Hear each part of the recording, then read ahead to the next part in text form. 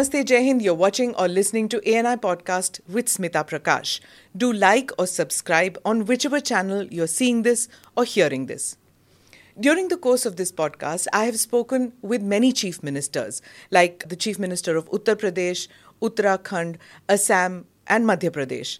Today, let's go over to Chhattisgarh, which is a landlocked state and shares borders with 7 other states. Chief Minister Bhupesh Baghel has completed 5 years in office and belongs to a small group of Congress chief ministers who wield power in the party. He entered the long reign of the BJP in the young state and defeated the then Chief Minister Raman Singh, who was in office for 15 years. Now seeking re-election in 2023, Bhupesh Baghel has blamed the BJP at the centre for using unfair tactics before the state elections. So I begin the conversation by talking to Mr. Baghel about the IT and the ED raids which are happening in his state. मुख्यमंत्री जी, ANI podcast में आने के लिए धन्यवाद। 2 दिन पहले आपका जन्मदिन था, तो उसके लिए बधाई हमारी तरफ से।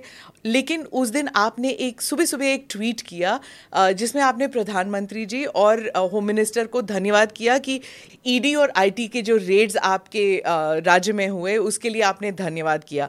तो पहले तो वो वायरल हुआ, उसके बारे में पूछूंगी, और दूसरा आपने जो वो पिटपिटी सांप के बारे में जो आपका वो जो किस्सा हुआ था जब आप पत्रकारों से बात कर रहे थे, वो भी 2-3 घंटे तो वो वायरल चलता रहा चैनलों पर।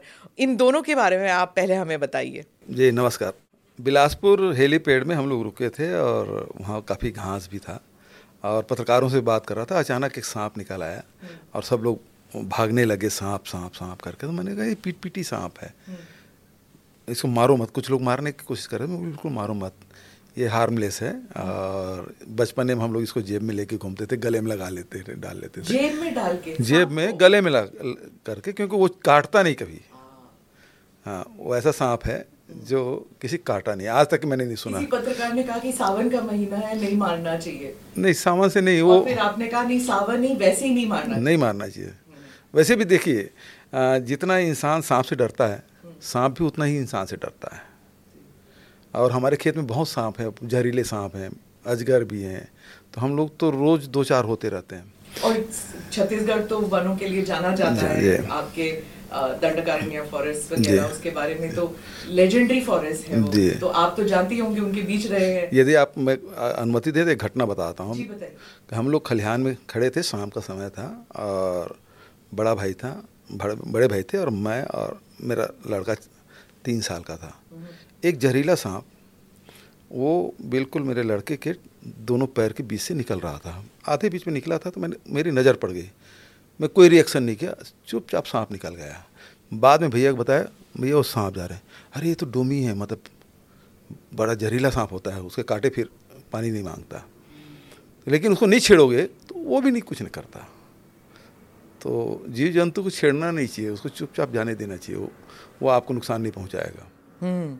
तो इसमें किसी ने ये नहीं कहा कि हाँ सांप दिखा तो कोई काल आने वाला है, बुरा काल है, ऐसे कुछ नहीं होता? बल्कि उसको तब दूसरे रूप, यदि आप आध्यात्म में आप रुचि है तो कुंडली जागरण के आप देखेंगे तो सर्प ही उसका नाग देवता। हाँ, और विद्या के बारे में भी कहा जाता है। हमारे रविशंकर यूनिवर्सिटी में जो लोगो बना है उसमें तो सर्प ही कुंडली मार के बैठे हैं, तो उसे शुभ माना जाता है। और हम लोग तो नागपंचमी की पूजा भी करते हैं, जिसे डरते हैं उसी की पूजा होती है जी। और उस ट्वीट के बारे में कहूँगी जो कुछ दिन पहले ही, 2 दिन पहले आपका जन्मदिन था, तो आपने कहा प्रधानमंत्री को धन्यवाद किया और होम मिनिस्टर को भी कहा कि धन्यवाद, आपने मेरे जन्मदिन वाले दिन ही आपने छापे मारे हैं, ईडी का रेड हुआ था। For those who don't know, ED stands for enforcement directorate. For our viewers who live abroad, for our listeners who are abroad, the enforcement directorate had conducted raids in the homes of some officers who were close to the chief minister. जी sir, बताइए। देखिए, अभी तक के 200 से अधिक छापे पड़ चुके हैं हमारे ईडी, आईटी, डीआरआई पूरे छत्तीसगढ़ में। और पिछले दिनों कांग्रेस का राष्ट्रीय महाधिवेशन भी छत्तीसगढ़ में हुआ था। उस समय जो लोग व्यवस्था से जुड़े थे उन्हीं के घरों में छापा डाले। कुछ घर में तो बिना ECIR, मतलब ये टेक्निकल वर्ड है, जैसे हम थाने में FIR कहते हैं, तो थाने में एफआईआर होने के बाद ही ईडी है उससे वो लेते हैं, बिना एफआईआर के वो ईसीआईआर जनरेट नहीं करते और कार्रवाई नहीं कर सकते। तो ये प्रावधान है उसमें। तो बिना ईसीआईआर नंबर के उन्होंने हमारे कार्यकर्ताओं का छापा डाला, क्योंकि उनको बाधित करना था महाधिवेशन को। इसमें भी वो लोग जो अभी मेरे जन्मदिन के दिन बहुत सारे कार्यक्रम हुए, तो जो लोग उसको ऑर्गेनाइज कर रहे थे उसके घर में जाके बैठ गए ईडी वाले। मुझे पता भी चला कि आप लोग छापा डालने वाले हैं, तो आज करेंगे क्या? तो बोले आज नहीं, कल 23 तारीख है, कल करेंगे। तो ये सूचना भी थी, तो मैंने कहा भाई ठीक है। तो प्रधानमंत्री जी को धन्यवाद दिया कि आपने बढ़िया गिफ्ट दिया मुझे। तो ये सार्कास्टिक ट्वीट था कि या आप असल में ये मानते हैं कि क्योंकि आपका जन्मदिन था इसीलिए छापे मारे गए थे उसी दिन? वो पहले भी कर सकते थे, बाद में कर सकते थे, रेगुलर कर रहे हैं, उसमें कहाँ रोक कहाँ है? कोई रोक भी नहीं सकते। हम तो स्वागत ही करेंगे, आइए हमारे यहाँ कार्रवाई करिए, क्या दिक्कत है? लेकिन आपने चुना कि वो कार्यक्रम विफल हो जाए, और उन्हीं के घर में मनीष बंसोरे, आशीष वर्मा है, इन कार्यकर्ताओं के, हमारे विनोद वर्मा जी मेरे राजनीतिक सलाहकार हैं, उसके घर में मारे गए, क्योंकि सब व्यवस्था देख रहे थे लोग, तो उसके यहाँ तो डिस्टर्ब हो जाए। लेकिन ऐसा नहीं है कि कोई कार्यक्रम, महाधिवेशन सबसे अच्छा सफल महाधिवेशन हुआ हमारे यहाँ का, वो परसों का कार्यक्रम भी बहुत शानदार रहा। तो ये लोग कोशिश यही करते हैं कि उस दिन, मतलब कुछ लोग सेडिस्ट होते हैं, परपीड़क, तो दूसरे को पीड़ा देने में उनको आनंद मिलता है। आपका इशारा किसकी तरफ है? जो केंद्र में सरकार बैठी हुई उसी को इशारा करेंगे भाई, और किसी पीड़ा मिल रही है हमको, सीधी सी बात है। वो लोग ऐसे दिन चयन करते हैं जिससे जो हम लोगों का जो कार्यक्रम हो ध्वस्त हो जाए। पर ध्वस्त नहीं हुआ, बिल्कुल नहीं हुआ। मुख्यमंत्री जी, अगले प्रश्न से पहले एक छोटा सा प्राइमर देना होगा हमारे दर्शकों के लिए और हमारे सुनने वालों के लिए। Here's a short primer. The Patan Assembly constituency falls in the Durg district in central Chhattisgarh. Vijay Baghel defeated his uncle Chief Minister Bhupesh Baghel in the 2008 Chhattisgarh polls from the Patan seat. In 2013, Bhupesh Baghel won back the Patan seat by defeating his nephew Vijay Baghel.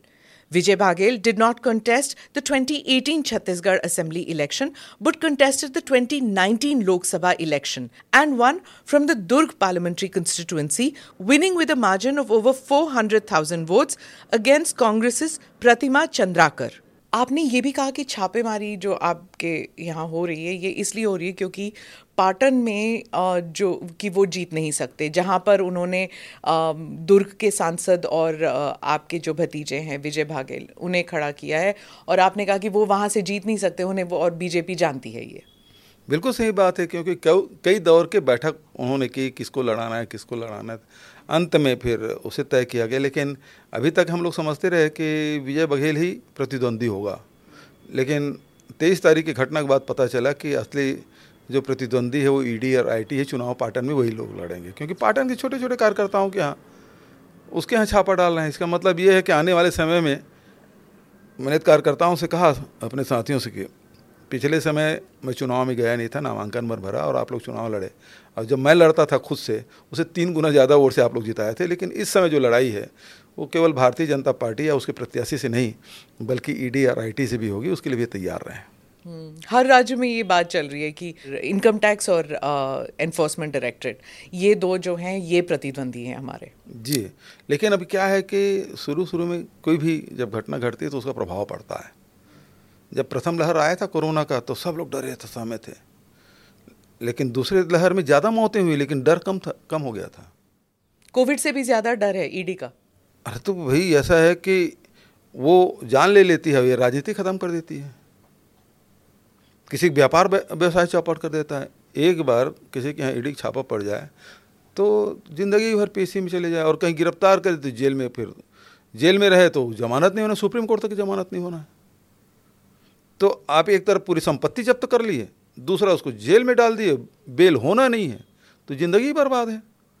और केवल एक व्यक्ति की नहीं, पूरे परिवार का, या राजनीतिक व्यक्ति है तो पूरे सिस्टम का। आपने कहा कि बीजेपी जो है वो जानती है कि वो हारने वाली है। अगर बीजेपी ये जानती है हारने वाली, तो वो इतनी जल्दी अपने कैंडिडेट्स की लिस्ट क्यों निकालेंगे? उन्होंने 21 कैंडिडेट्स की लिस्ट तो पहले ही निकाल ली। अगर वो जानते हारने वाले तो फिर वो वेट करेंगे ना, वो इंतज़ार करेंगे कि पहले कांग्रेस का लिस्ट निकले और फिर हम उम्मीदवार लगाएं। मैडम, पहली बात तो ये देख लीजिए, वो लिस्ट में जो लिस्ट जारी हुआ वो सारी सीट हारने वाली सीट थी। हाँ, पहले हार चुके हैं 2018 में। हाँ, कई बार हार चुके हैं। ऐसे सीट जिसमें कभी जीते नहीं, ऐसी भी सीटें हैं जिसमें कभी नहीं जीते, 52 से लेकर आज तक नहीं जीते हैं।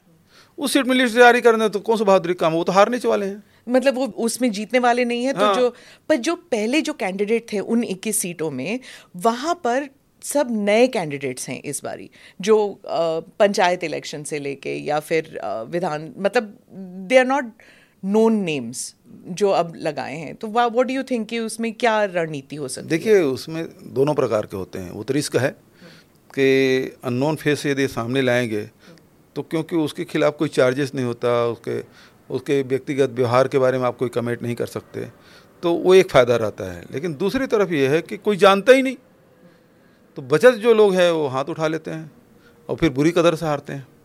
ऐसा भी होता है। कई बार लाभ भी हो जाता है, कई बार नुकसान होता है। तो रिस्क उन्होंने लिया है और मैं समझता हूँ कि नुकसान ही उठाने वाला रिस्क लिया है। आपका लिस्ट तैयार है? अब हमारी मीटिंग शुरू हो रही। कहाँ पर? अभी देखिए, ब्लॉक लेवल पे हमारे जितने कैंडिडेट हो आवेदन दे चुके हैं। ब्लॉक की बैठक होकर अनुशंसा करके वो जिले की बैठक होगी और जिले की बैठक के बाद प्रदेश में भेजेंगे और प्रदेश में जैसे आता है उसके बाद मीटिंग के दौर शुरू हो जाएगा। तो बहुत सारे तो सिंगल ही होंगे। सिंगल मतलब जो आवेदक हैं किसी विधानसभा में, जैसे अभी करीब 5 विधानसभा ऐसे जिसमें एक ही आवेदन आया है। जब एक ही आवेदन आया है और वो विनिंग कैंडिडेट है हमारे सर्वे के हिसाब से, तो वो सिटिंग कैंडिडेट ही रखा है। तो फिर अब हाईकमान फैसला करेगी। ऐसा नहीं है कि वो उस हाईकमान का उसके पास सर्वाधिकार है, वो अपने रणनीति के तहत कुछ भी फैसला कर सकते हैं। जी, 2018 में जब आप सत्ता में आए थे तो रमन सिंह जी को आपने हराया, जो 2003 से लेके 2018 तक सबसे लंबा कार्यकाल था उनका। उन्हें हराया, आपको जायंट किलर भी कहा जाता था उस वक्त। क्या आप समझते हैं कि बीजेपी, उन्होंने तो अभी मुख्यमंत्री का कोई चेहरा घोषित नहीं किया है, क्या इस बार भी वो रमन सिंह को ही लाएंगे? क्योंकि वो तो कुछ कह नहीं रहे। आपके हिसाब से क्या रमन सिंह जी फिर से आएंगे मुख्यमंत्री के चेहरे के रूप में? नहीं, वो तो सार्वजनिक हो गए, वो नहीं रहेंगे। वो पुरेंदेश्वरी जी प्रभारी थी भारतीय जनता पार्टी के, अब तो प्रदेश अध्यक्ष बन गए उनके। तो उन्होंने कहा कोई चेहरा नहीं है। बात के और प्रभारी आए तो भी उन्होंने कहा कोई चेहरा नहीं है, हम बिना चेहरे के चुनाव लड़ेंगे, ये बात उन्होंने कही है। और फिर किसी ने कहा कि प्रधानमंत्री के चेहरे में चुनाव लड़ेंगे। तो इसका मतलब ये है कि भारतीय जनता पार्टी का अपना कोई चेहरा छत्तीसगढ़ में नहीं है। पर इससे कोई आपको लगता है कि इससे कोई नेगेटिव असर हो सकता है? क्योंकि कांग्रेस में, कर्नाटका में भी आपने कोई घोषित तो नहीं किया था उससे पहले कि कौन बनेगा मुख्यमंत्री अगर जीतते हैं तो। अलग अलग प्रदेश में राजनीतिक दल अलग अलग समय में निर्णय लेते हैं। हम लोग भी इस प्रकार से निर्णय लेते हैं कि हिमाचल में भी आपने नहीं लिया? हाँ, बिल्कुल। मतलब सामूहिक नेतृत्व में हम लोग चुनाव लड़े, कर्नाटक में भी चुनाव लड़े। तो ऐसे कई राज्य हैं जिसमें हम लोग सामूहिक नेतृत्व लड़ते हैं, कई बार चेहरा सामने करके लड़ते हैं। भारतीय जनता पार्टी भी ये कर रही थी, कोई नई बात तो है नहीं। 2018 में जब आप चुनाव जीते तो उस वक्त ये बात चल रही थी कि 5 साल में ढाई साल आपका होगा, 2.5 साल सिंहदेव जी का होगा, लेकिन आपने 5 साल पूरे निकाल लिए। तो ऐसे क्यों होता है कि कांग्रेस में हर जगह 2 कैंप्स होते हैं, 2 लीडरशिप कैंप्स होते हैं? चाहे कर्नाटका में सिद्धरामैया जी, DK शिव कुमार, राजस्थान में गहलोत जी, सचिन पायलट, और फिर छत्तीसगढ़ में सिंहदेव बाघेल। ऐसे क्यों होता है कि 2 कैंप होते हैं हमेशा, और फिर गांधी परिवार डिसाइड करता है कि वो फाइनली किसको चूज करता है? हाई कमान तय करता है। हाई कमांड गांधी अभी खड़गे जी हमारे राष्ट्रीय अध्यक्ष हैं, वो डिसाइड करते हैं। हाँ, उसके पहले नरसिम्हा भी राष्ट्रीय अध्यक्ष रहे हैं, केसरी जी भी राष्ट्रीय अध्यक्ष रहे हैं। वो आप 20 साल पहले की बात कर रहे हैं। हाँ, तो मतलब आप केवल गांधी फैमिली बोल दिए ना, इसका से जो गांधी फैमिली लंबे सोनिया जी 17 साल तक के लंबे सबसे जब से कांग्रेस का गठन हुआ सबसे लंबे समय तक राष्ट्रीय अध्यक्ष रेगुलर कोई रहे हैं तो सोनिया जी रही हैं। जी जी, है ना। तो इसलिए आप ऐसा कर रही हैं। लेकिन ये है कि केवल कांग्रेस की बात क्यों कर रहे हैं? भारतीय जनता पार्टी में कई कैंप रहते हैं, अलग अलग प्रांतों में आप निकाल के देख लीजिए। यदि मध्य प्रदेश की बात करें तो जहाँ शिवराज सिंह का एक कैंप है, तो दूसरा विजयवर्गीय के कैंप है, तो नरोत्तम मिश्रा के भी कैंप है, अब तो ज्योतिरादित्य सिंधिया जी पे पहुँच गए हैं, उसका अलग कैंप है। छत्तीसगढ़ में भी आप देखेंगे तो कितने कैंप में बटे हुए हैं। सरोज पांडे का अलग कैंप है, तो अब आदिवासी नेताओं को तो सब ख़त्म ही कर दिया गया, तो अब वो कैंप बचे नहीं। तो रमन सिंह का कैंप हो गया, सरोज पांडे कैंप हो गया, फिर अभी वो अरुण साव नए अध्यक्ष बने, उसका कैंप हो गया। तो सब में कैंप तो सभी पार्टी में रहता है, ऐसा नहीं कि, और चेक एंड बैलेंस तो चलते ही रहता है राजनीति में। मैं अब कुछ जो खास दिक्कतें हैं छत्तीसगढ़ में, एक तो आप नक्सलवादियों के ऊपर जो आपने कदम उठाए हैं उसके बारे में आप हमें थोड़ा सा बता दीजिए। Before that I want to give a short primer. Naxals or Naxalites or Maoists are rebels who have waged an armed rebellion against the Indian state for over 60 years. In Chhattisgarh, Naxals inhabit the dense forested areas where even the administration does not have access. Before the 2018 general elections, there were 6 attacks by Naxals, which resulted in the death of 13 people, including a TV cameraman. मुख्यमंत्री जी, 5 साल के आपके कार्यकाल में नक्सलवाद, क्या ये सबसे बड़ी चुनौती थी? पहली बात तो जब आप 2018 में आए, और फिर हमने देखा जो दंतेवाड़ा में हुआ, जो 10 जवान मारे गए थे, उनका ड्राइवर भी मारा गया था, और आपने पार्थिव शरीर को कंधा भी दिया था और कहा था कि उनकी शहादत जो है वो बेकार नहीं जाएगी।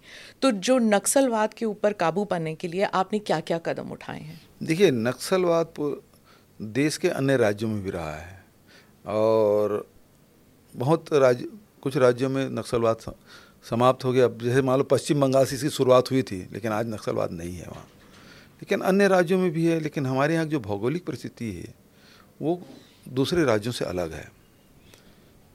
लेकिन हमारे यहाँ जो नक्सलवाद से लड़ने के बारे में अलग अलग राजनेताओं के, सामाजिक क्षेत्र में काम करने वालों के अलग अलग नीतियाँ रही है।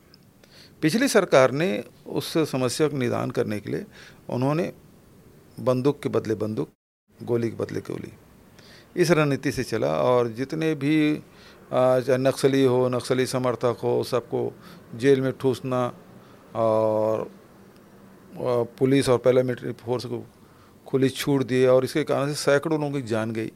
उसमें आदिवासी हैं, और व्यापारी भी हैं, पत्रकार भी हैं, राजनेता, हमारे तो प्रथम पंक्ति के सारे नेता शहीद हुए थे जी नक्सली घटना में। वीसी शुक्ला है, नंद कुमार पटेल है, महेंद्र कर्मा, उदय मुदलियार, बहुत सारे नेता, और एक दूरदर्शन का कैमरामैन भी। जी मैंने कहा ना, पत्रकारों को भी जाने गई।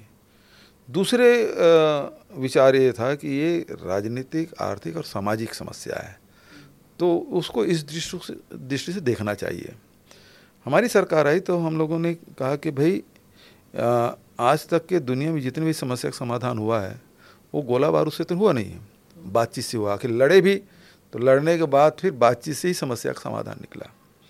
तो हम लोग भी बातचीत करेंगे, लेकिन सबसे पहली बात यह है कि सब पत्रकारों ने मुझसे पूछा था तो क्या नक्सली से बात करेंगे? बोले नहीं, मैं अपने लोगों से बात करूँगा, जो हमारे आदिवासी भाई हैं, बस्तर के लोग हैं, परंपरागत रूप से निवासी हैं, पत्रकार है, व्यापारी है, हमारे जवान जो वहाँ तैनात हैं, चाहे पुलिस के हों चाहे पैरामिलिट्री फोर्स के हों, सबसे बात करेंगे।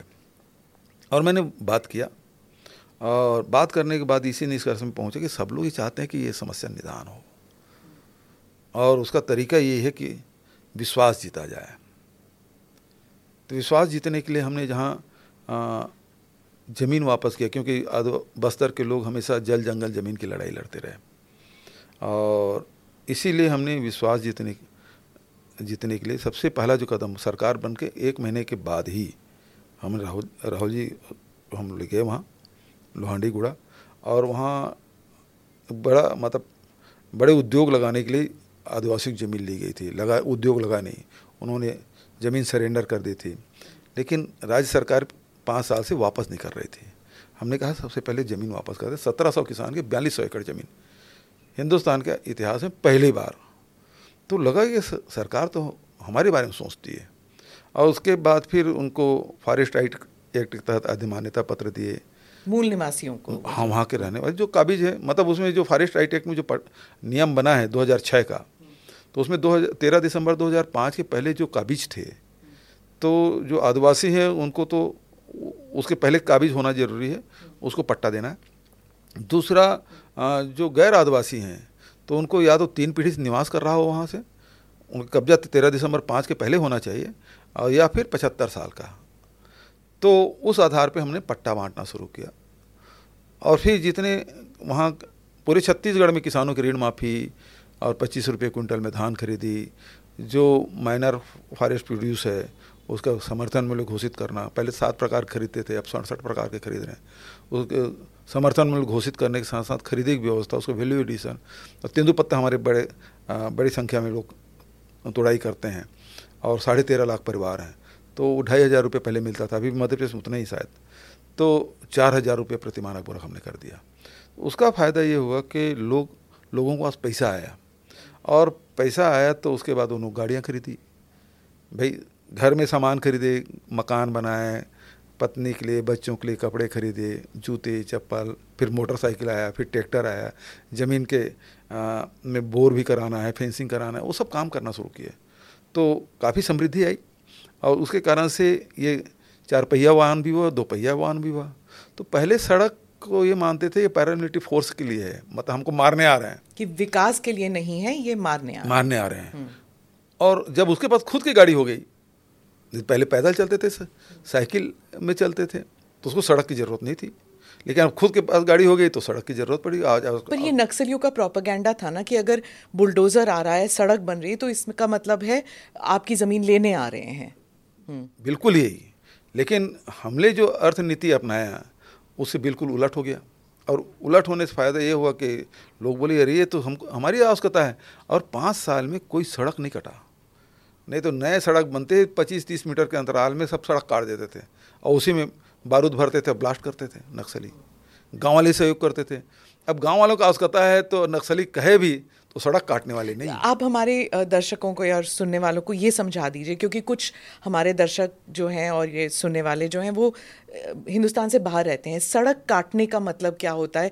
नक्सली सड़क काटते हैं, क्यों सड़क काटते हैं ये जरा सड़क इसलिए काटते हैं कि पैरामिलिट्री फोर्स मत आए।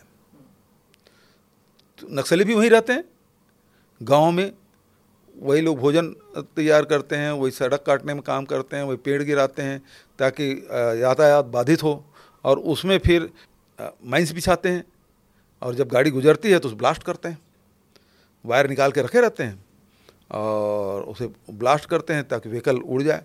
50 किलो 30 किलो उसमें डायनामाइट भरा रहता है, तो गाड़ियों के परखच्चे, मतलब ये एंटी लैंडमाइन व्हीकल भी टुकड़े टुकड़े हो जाते हैं। इतने बड़े बड़े ब्लास्ट हुए हैं छत्तीसगढ़ में। तो अब हुआ ये कि जब गाड़ी खुद के पास हो गया तो वो सड़क काटना बंद कर दिए, तो सिर्फ घटनाओं में बड़ी कमी आई उसमें। जैसे अभी आपने बताया कि दंतेवाड़ा में 10 जवान शहीद हुए, वो सड़क तो बन गया था, पुराने समय में कभी उसको फिट किए थे, उसके बहुत पहले हाँ, सड़क बनने से पहले। अब बन गया, वहाँ कैंप भी खुल गए, गाड़ी निर्बाध रूप से आवागमन करते रहे। लेकिन ये जो हमारे कैंप है उसको थोड़ा देर पहले तो आगे में ही उन्होंने ब्लास्ट किया। तो जो पुराने माइंस हैं लगाए हैं वो लोग, उसका वो कभी कभी उपयोग करते हैं जिसमें हमको नुकसान उठाना पड़ता है। आपने जून में कहा था कि 650 गांव जो हैं वो नक्सल मुक्त हो गए हैं, तो हमारे सुनने वालों को ये बताइए कि नक्सल मुक्त का अर्थ क्या होता है? क्या उन्हें वहाँ से एक्सट्रिकेट निकाला जाता है या फिर उन्हें मेन स्ट्रीम में लाया जाता है और वापस गाँव में भेजा जाता है? तो नक्सल मुक्त का क्या मतलब होता है? नक्सल मुक्त का मतलब ये है कि अब उसके वो गाँव उसके कवरेज क्षेत्र से बाहर हो गया। अब पहले उस गांव में हमेशा आते जाते थे, उसके जन मिलिशिया रहते थे, संगम सदस्य होते थे, वो लोग सूचना भी देते थे, उसके भोजन की व्यवस्था, वो सारे जो एक्टिविटीज़ है उसको संचालित करते थे। अब क्या है कि हम लोग उसको रोज़गार से जोड़ दिए, शिक्षा से जोड़ दिए, और उसके कारण से उनके संपर्क ख़त्म हो गया। अब वो जा नहीं पा रहे हैं। जैसे झीरम घाटी की घटना के जो हुआ था, उस समय रात का दिन में कोई नहीं जा पाता था। तो 25 मई 2013 की घटना जो हुई, वो दहशत में थे। उस घाटी से कोई गाड़ी नहीं निकलती थी, बहुत मुश्किल से सुरक्षा में सब जाते थे। हम लोग भी जाते थे तो रोड ओपनिंग टीम रहती थी। जंगल का इलाका है। अब हुआ क्या कि वहाँ के लोग, वहाँ हम लोग काफ़ी बनाया, सब्जी खेती करना शुरू कर दिए, है ना, और पपीता लगाए, मिर्ची लगाए, लोगों को ज़मीन भी दिए और सारे खेती में जोड़ दिए, लाभकारी उनको कार्य देना शुरू कर दिए। तो वो लोग सब नक्सलियों से, अब दिन भर खेत में रहेंगे तो नक्सली के संपर्क में कहाँ आएंगे? तो खाली रहते थे पहले, कोई काम नहीं है तो उसके संपर्क में आ जाते थे। अब वो संपर्क टूट गया, तो नक्सली में भर्ती भी नहीं हो रहा। तो एक तरफ वो हुआ, और दूसरी बात ये है कि लगातार शासन से वो जुड़ते गए और उसका योजनाओं का लाभ उठाते गए। तो वो पहले नक्सलियों के कब्जे में था, अब वो राज शासन के अधीन, मतलब मेन स्ट्रीम में लोग आ गए। तो ऐसे 600 से अधिक गांव हैं, अब नक्सल मुक्त हो गया है, जिले के जिले मुक्त हो गए। भारत सरकार ने खुद कोंडागांव जिले को नक्सल मुक्त जिला घोषित किया। अब इन नक्सल मुक्त गांव में जब चुनाव होंगे तो आप समझते हैं कि यहाँ पर वायलेंस की कोई उम्मीद नहीं है? देखिए, वायलेंस तो कभी भी कहीं आग कर सकते हैं, क्योंकि अब जो रणनीति है उन्होंने बदल दिया है। पहले सड़कों पे ब्लास्ट करते थे और सामूहिक रूप से नरसंहार करते थे, कैंपों में हमला करते थे, अब वो ख़त्म हो गया। लेकिन अब वो किसी के घर में अचानक कोई पहुंच के जिस प्रकार से गुंडे बदमाश करते हैं, उस प्रकार की रणनीति अपनाए हैं कि एक्सटॉर्शन, वो तो चलते ही रहता है। वो तो चलता है। हाँ जी। एक और बात पूछूंगी, आज के अखबार में भी ये आया है कि आपकी सरकार ने राम वन गमन पर्यटन सर्किट किया, कृष्ण कुंज वृक्षारोपण, उसके बाद बजरंग बली अखाड़ा प्रोत्साहन योजना।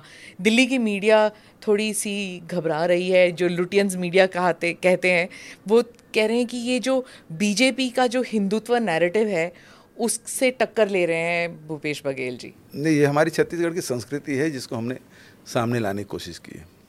भगवान राम का जब वनवास हुआ तो बहुत समय तक के दंडकारण्य में रहे, जो छत्तीसगढ़ का हिस्सा है।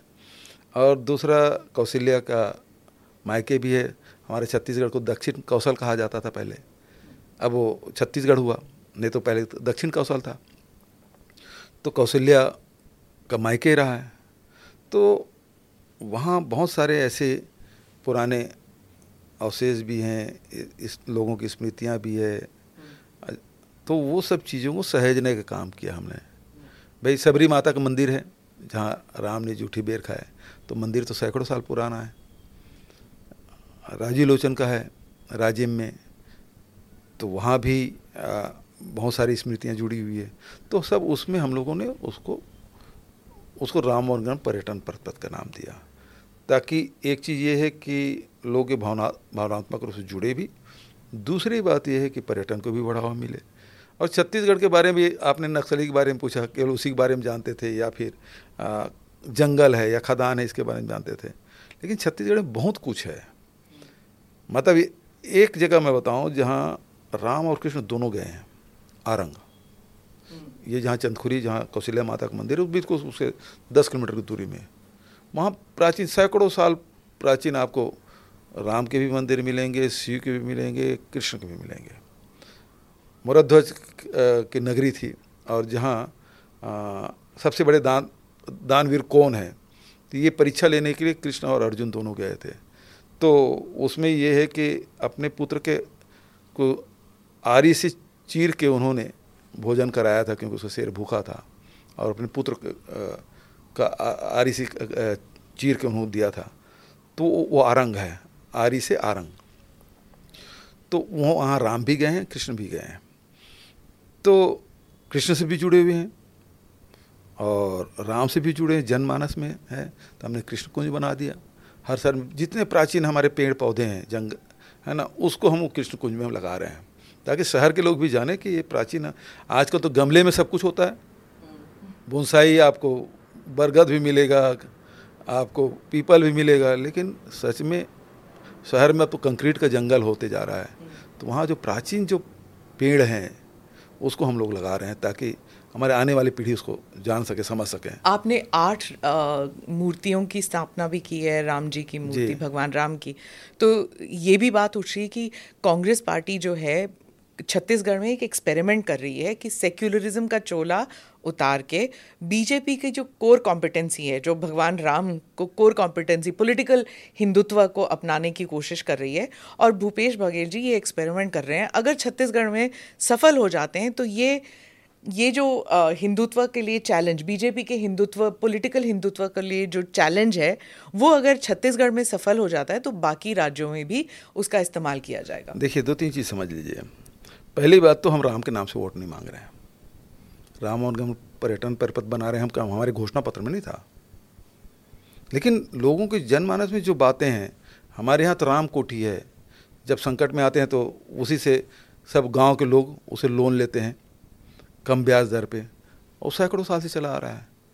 और जब हमारी फसल आता है तो हम नापते हैं तो उसको भी पहले राम कहते हैं, एक नहीं बोलते, वहाँ से शुरू करते हैं। तो जन जन में ये बसा हुआ है। और दूसरा, इनको 15 साल मौका मिला था, ये लोग क्यों नहीं बनाए भाई? और जहाँ जहाँ राम गुजरे हैं वहाँ हम लोग मूर्ति स्थापित कर रहे हैं, लेकिन इनके तरह नहीं कि उसको भुनाया जाए और उसके नाम से वोट मांगा जाए। ये काम हम लोग नहीं कर रहे हैं। जो जन आस्था है उसको हम लोग, और केवल यही भर नहीं कर रहे हैं। केवल आप दिल्ली के पत्रकारों के साथ दिक्कत ये, केवल उनको दिखता है कि भारतीय जनता पार्टी छीना क्या।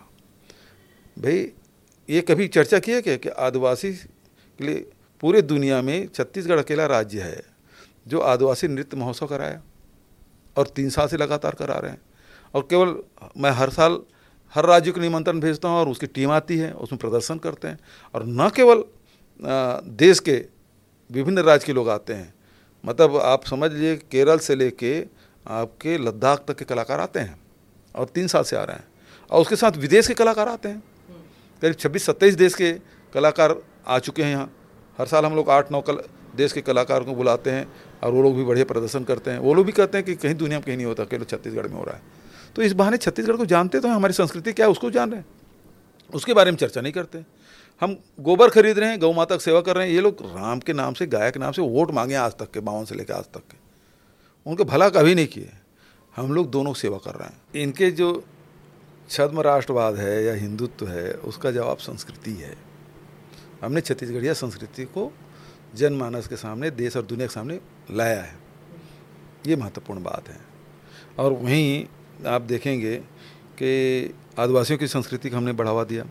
उसी प्रकार से आपके राज्य में 30% या कुछ आदिवासी हैं। आदिवासी हैं। हाँ जी। तो उसके जो देवगुड़ी है, उसके गोटुल, वो आस्था है जी, है ना, आस्था के केंद्र, वहाँ पूजा पाठ करते हैं। हाँ जी। तो उन देवगुड़ियों को हजारों की तादाद में हर गांव में हमने उसको स्वीकृत किया, निर्माण भी हो गया, लोकार्पण भी हो गया, बढ़िया से बनाया। पर वो तो गोइंग टू द रूट्स हो गया ना, ये तो पॉलिटिकल हिंदुत्व का चार्ज लगा रहे हैं। तो मैं देखिए, जो छत्तीसगढ़ में जो लोग रह रहे हैं जी, मेरे यहाँ छत्तीसगढ़ में आदिवासी हैं जी 32%, पिछड़े वर्ग हैं 45%, 13% SC हैं, और अल्पसंख्यक 3-4% होंगे, और फिर बचत। तो केवल राम वनगमन पर्यटन परिपथ नहीं बनाया, हमने आदिवासियों की संस्कृति को सहेजने का काम किया। और जितने उसके पुजारी हैं, बैगा है, गुनिया, बहुत, क्योंकि वो लोग गरीब लोग हैं, लेकिन अपनी संस्कृति को लगातार वो पीढ़ी दर पीढ़ी वो लोग बचाए रखे हैं। उनको 7,000 रुपये सालाना दे रहा हूँ मैं उन लोगों को। और उसके तो ये रेवड़ी नहीं हुआ फिर? कैसे रेवड़ी होगा भाई? ये आपने भी कहा था कि अगर हम करें तो रेवड़ी, अगर आप करें तो रबड़ी। ठीक है, ये 10 लाख करोड़ रुपया आपने अपने उद्योगपति मित्रों का माफ कर दिया, तो रबड़ी नहीं है। हम करें तो रेवड़ी, वो करें तो रबड़ी, उसी से चर्चा नहीं होती। तो उसके बाद आप हमारे अनुसूचित जाति के लोग रहते हैं, गुरु घासीदास जी के मानने वाले बड़ी संख्या में हैं। तो हम लोगों ने फैसला किया कि हर ब्लॉक में उसका बढ़िया जैत खाम बोलते हैं, जय स्तंभ, मतलब हिंदी में कहने के जैत खाम बोलते हैं। तो उसको मॉडल के रूप में मॉडल जैत खाम हर ब्लॉक में बनाएंगे। उसी प्रकार से लुथरा शरीफ है, बहुत प्राचीन है, बिलासपुर ज़िले में, उसका सौंदर्यीकरण किया, उसमें करोड़ों रुपये हमने खर्चा किया। तो जितने अभी हमारे यहाँ सिरपुर है, सिरपुर करीब 10 वर्ग किलोमीटर में फैला हुआ है, जिसमें भगवान बुद्ध के अनुयायी, मतलब वहाँ स्तूप नहीं है। हाँ। वहाँ एक्चुअल में एजुकेशन वगैरह काम होता था, और शोध का काम होता था, आयुर्वेद के। नागार्जुन का कार्यस्थली रहा है, जो भगवान बुद्ध के बाद जो सबसे बड़े इनके ये हुए। तो नागार्जुन को मानते हैं। और अभी दलाई लामा जी नक्शा लेके वहाँ गए थे कुछ साल पहले, और नागार्जुन जहाँ तपस्या करते खोजते गए थे मोटरसाइकिल में बैठ के इस उम्र में। तो वहाँ बहुत सारे मतलब भगवान बुद्ध के अनेक मुद्राओं की मूर्तियाँ हैं, और उसके साथ साथ वहाँ शिवलिंग भी है, वहाँ विष्णु के भी हैं, वहाँ जैन भी है। तो सारे जो मत वाले हैं उसके एक जगह सैकड़ों साल पुराने, हजारों साल पुराने, वो जो 10 वर्ग किलोमीटर फैला है, इतने बड़ी जगह तो हिंदुस्तान में कहीं नहीं, उसको भी हम सजा संवार रहे हैं।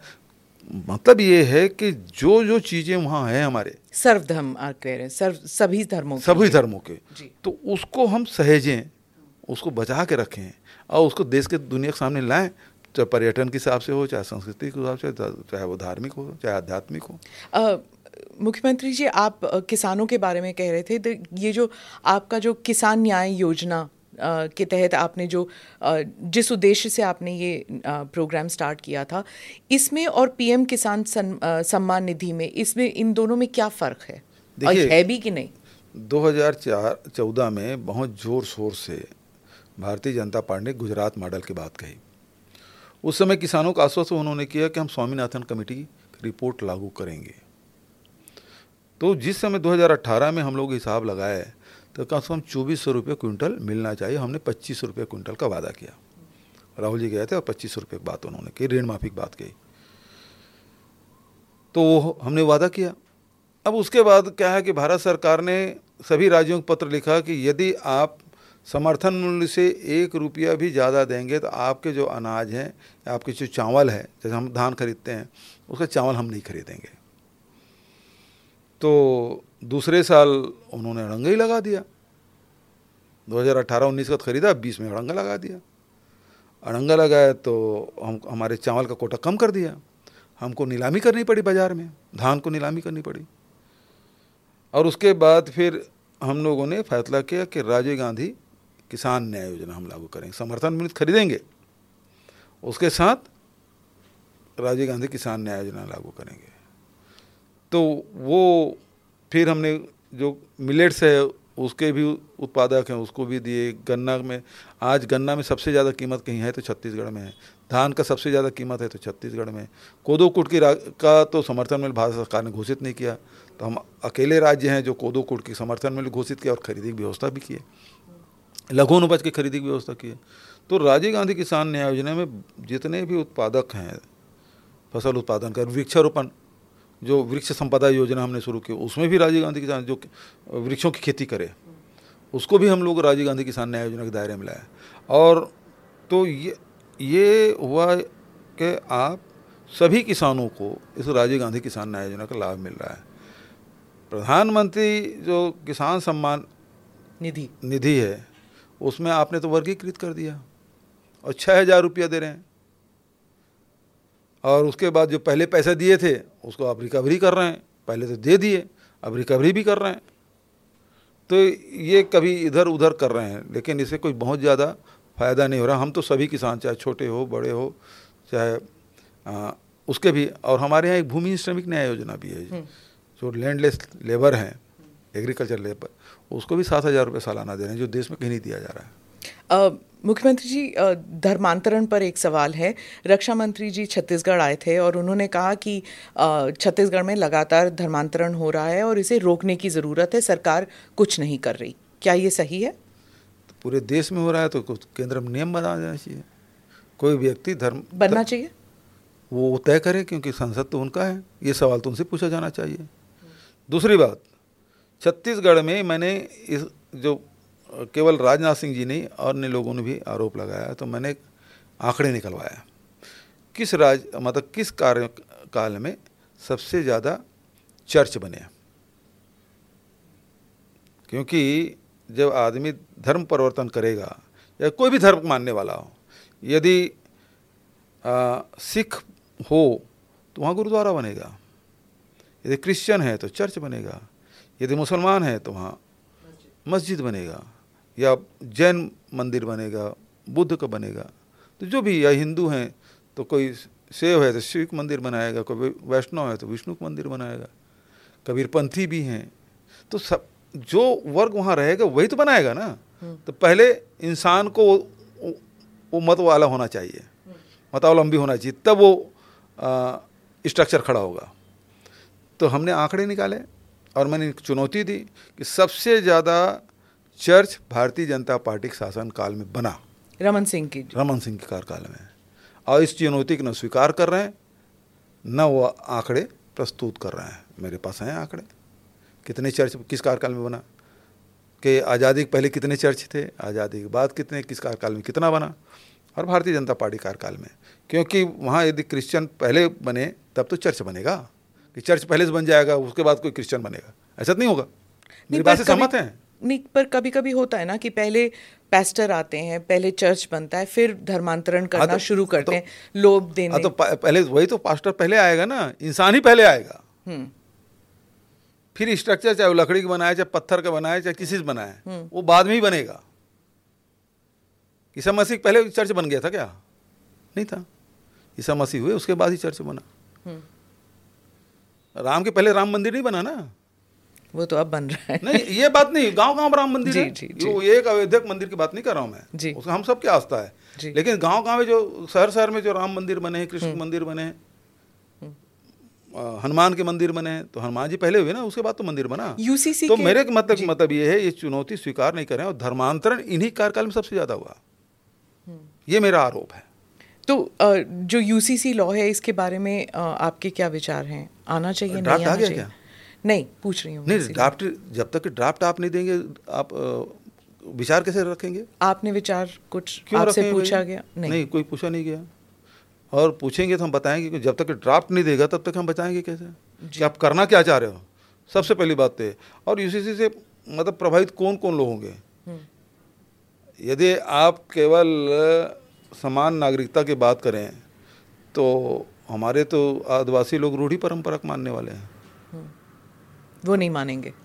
32% तो वही है भाई हमारे यहाँ। दूसरे और भी समाज और जाति के लोग हैं जो रूढ़ी परंपरा से चलते हैं, जैसे नॉर्थ ईस्ट में है, सभी जगह हैं, उनकी अपनी परंपराएं और उसके हिसाब से गवर्न होते हैं। तो छत्तीसगढ़ में नहीं लागू हो सकता? नहीं, लागू नहीं हो सकता मैं नहीं कह रहा हूँ। हाँ। लेकिन आपका ड्राफ्ट क्या है, तब तो मैं इनसे पूछना, ये सवाल गलत व्यक्ति से पूछ रही हैं आप। अच्छा, मैं हिमाचल प्रदेश पे आती हूँ। आप चुनाव प्रबंध में आपने बहुत कार्य किया था वहाँ पर प्रियंका जी के साथ, और क्या वो प्रियंका गांधी छत्तीसगढ़ में चुनाव के दौरान प्रचार करने आएंगी? हाँ, आ चुकी, बस्तर में गई, बहुत जोरदार सा मेरे भरोसे सम्मेलन हुआ। प्रियंका जी पहली बार गई थी, और ख़ासकर बस्तर से तो गांधी परिवार का बड़ा लगाव रहा है। इंदिरा जी भी जाती रही हैं, और उसके बाद राजीव जी सोनिया जी दोनों, मतलब प्रधानमंत्री बनने से पहले ही अनेक दौरे उन्होंने उनके, राजीव जी, और उसके साथ में सोनिया जी भी होती थी। तो अगर इतना करीबी रिश्ता रहा है गांधी परिवार का छत्तीसगढ़ के साथ, तो क्या प्रियंका गांधी 2024 में छत्तीसगढ़ से चुनाव लड़ सकती हैं? लड़े तो हम स्वागत करेंगे, लेकिन फैसला था ही कमाना, उनको खुद को करना है, कहाँ से लड़ेंगे? पर आप उन्हें जानते हैं तो आपको पता होगा कि क्या वो उनकी मानसिकता जो है वो चुनाव प्रचार तक ही सीमित है, या वो असल में रियल पॉलिटिक्स में आना चाहती हैं? देखिए, उसके रियल पॉलिटिक्स में थे, महामंत्री हैं भाई, पार्टी के महामंत्री, वाइस प्रेसिडेंट, हाँ जी, है ना। तो उसके पर वो चुनाव लड़ना कुछ अलग ही बात होती है। वो चुनाव लड़ना नहीं लड़ना वो तो प्रियंका जी खुद करेंगी, या सोनिया जी, राहुल जी। और उसके पास 2 परिवार के भाई, बड़े भाई भी हैं, माता जी भी हैं, दूसरे तो पार्टी का ही कमान है। तो ये जब तक कि इन लोगों की अनुमति नहीं होगी, मैं नहीं समझता प्रियंका जी चुनाव लड़ेंगी। इन दोनों के हरी झंडी मिलने के बाद तो फिर कोई रोक भी नहीं सकता। 2024 में जो ये इंडिया ग्रुपिंग की जो चैलेंज है बीजेपी को, आपके हिसाब से क्या ये is it working, is it not working? क्योंकि केजरीवाल जी आपके राज्य में आए थे और उन्होंने कहा कि स्कूल तो बिल्कुल ही बदतर हालत है, और उन्होंने सारे पत्रकारों को ये फीडबैक क्यों है कि केजरीवाल छत्तीसगढ़ थे? वो तो हाँ, इसके पहले गए थे उसके बारे में कोई नहीं पूछा, इंडिया लेकिन इंडिया बनना उसके बाद से पूछना, मतलब कितनी घबराहट है केंद्र सरकार को। इंडिया के गठन होने से सबसे घमंडिया से लेके पता नहीं क्या क्या बोल डाले हैं, मतलब ये काम तो ज़बरदस्त हुआ है। तभी इतनी घबराहट है, और सारे पत्रकार सवाल इसलिए पूछ रहे हैं। और जहाँ तक छत्तीसगढ़ आने की बात है तो भाई ऐसा है कि ये जो गठबंधन है वो 2024 चुनाव के लिए है। 2023 में जो चुनाव होने हैं तो कुछ राज्यों में 5, मतलब तेलंगाना है, छत्तीसगढ़, मध्य प्रदेश, राजस्थान और नॉर्थ ईस्ट में कोई एक प्रदेश, तो ये 4-5 ही राज्य में होना है।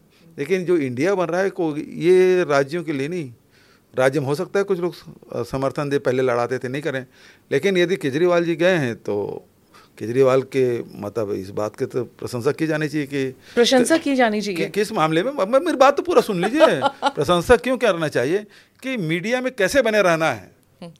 वो एक दिन गए, एक धर्मशाला में कुछ लोगों से बात की और आ गए, और आज दिल्ली में आने के बाद में कल से सारे पत्रकारों के एक सवाल है, केजरीवाल जी छत्तीसगढ़ गए थे।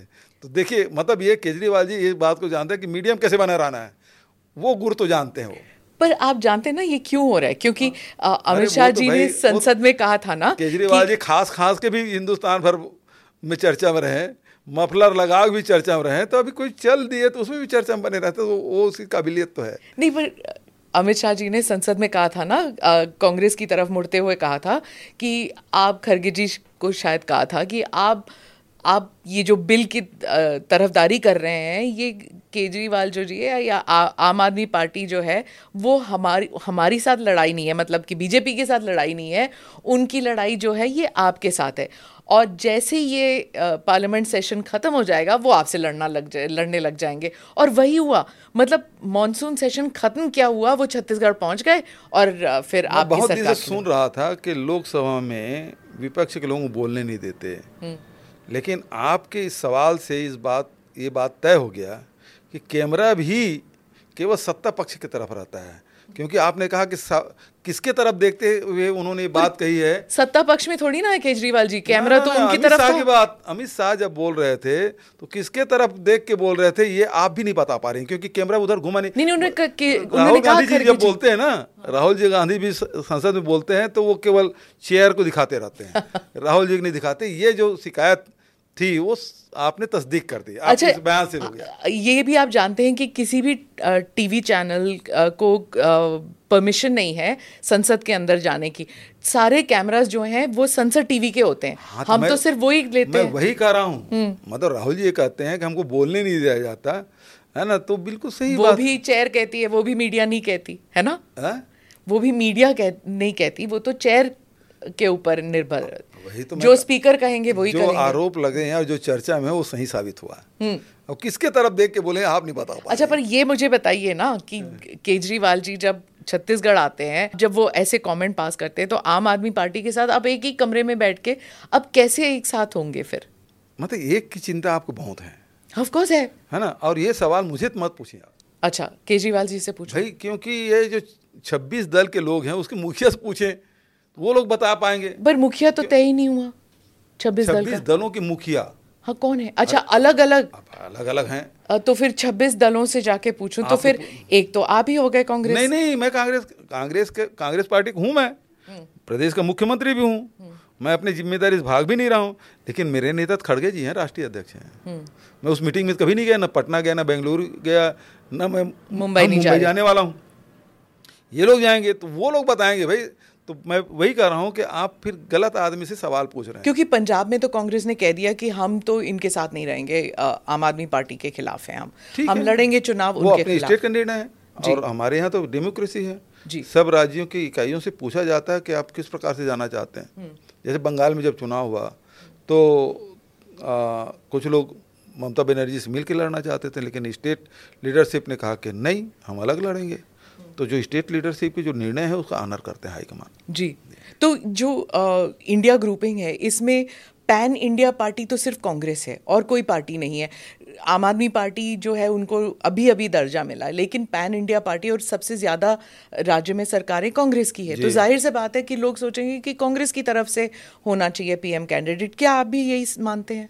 देखिए, 26 दल के लोग क्या तय करेंगे नहीं करेंगे मुझे नहीं पता जी, लेकिन एक कांग्रेस के कार्यकर्ता होने के नाते मैं ये कह सकता हूँ कि कांग्रेस का ही पीएम कैंडिडेट होना चाहिए। और मैं ये भी कहता हूँ कि इसके लिए राहुल गांधी जी, मैं समझता हूँ को सबसे योग्य व्यक्ति है।